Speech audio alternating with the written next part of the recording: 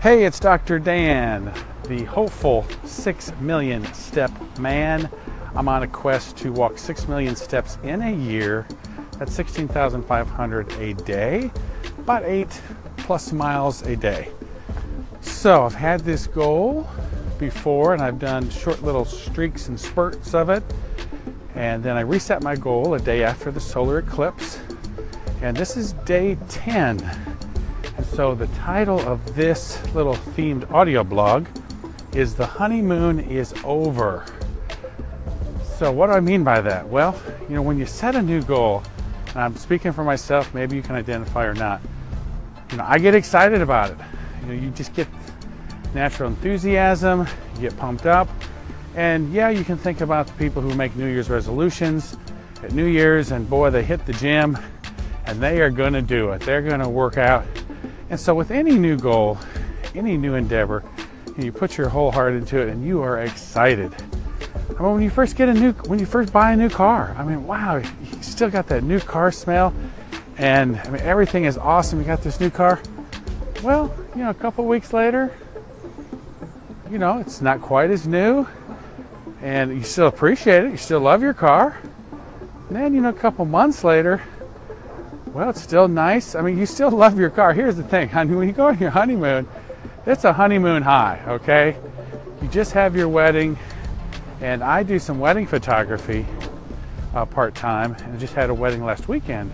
And what an amazing thing to share with families. And so you're on this honeymoon high, all this planning, you get married, all your friends and family there, it's a celebration. You go on a honeymoon, you have this time alone, just to start off your relationship. But you got to come back from the honeymoon. Right now, honeymoons may last, 3 or 4 days, a week or two. But when you come back, you have to come back to kind of real life, right?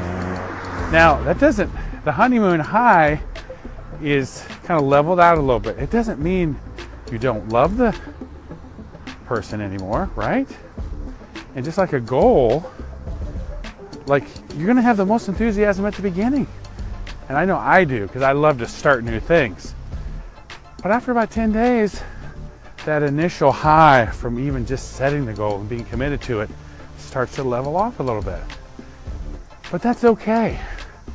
I still love the goal. I'm still committed to the goal.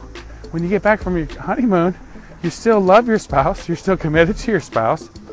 You just can't be at that honeymoon high all the time. Okay, we're just the way we're made emotionally. We have to kind of have ups and downs, and we have to level out. So I'm just thinking, now when I apply this to fitness, it's not that I'm any less motivated and committed to the goal. It's just that after that first surge of excitement, anticipation, hey, I'm going to do this, I'm starting something new, then real life just comes back in. It's like coming back from honeymoon. Well, now you got to fit real life into it, right? And so what's frustrating is that all the things of life that, like a giant magnet from the North Pole, kind of draws you away from the goal you just set that you were so excited about. And you just feel like, no, I want to go this direction. But that's okay. That's called real life. And don't give up. Don't get discouraged. I've come to just realize it. Sure, I'm going to be the most excited about something when I first started. Ride that. Ride that wave. And then know it's going to level out. And just refocus and commit. And then it's in the trenches. Then, just like a marriage, it's working things out day to day. It's who's going to take the trash out, who's going to do this, who's going to do that. And you still love each other, but it's real life. Same thing with any goal. So that's my thought and theme for the day. Of course, I've been recording this while I'm walking. I'm walking while I'm talking. That's my rule on this audio blog. If you haven't joined Anchor yet, join anchor.fm and you can join the journey too. Thanks for listening to my audio blog. God bless you all.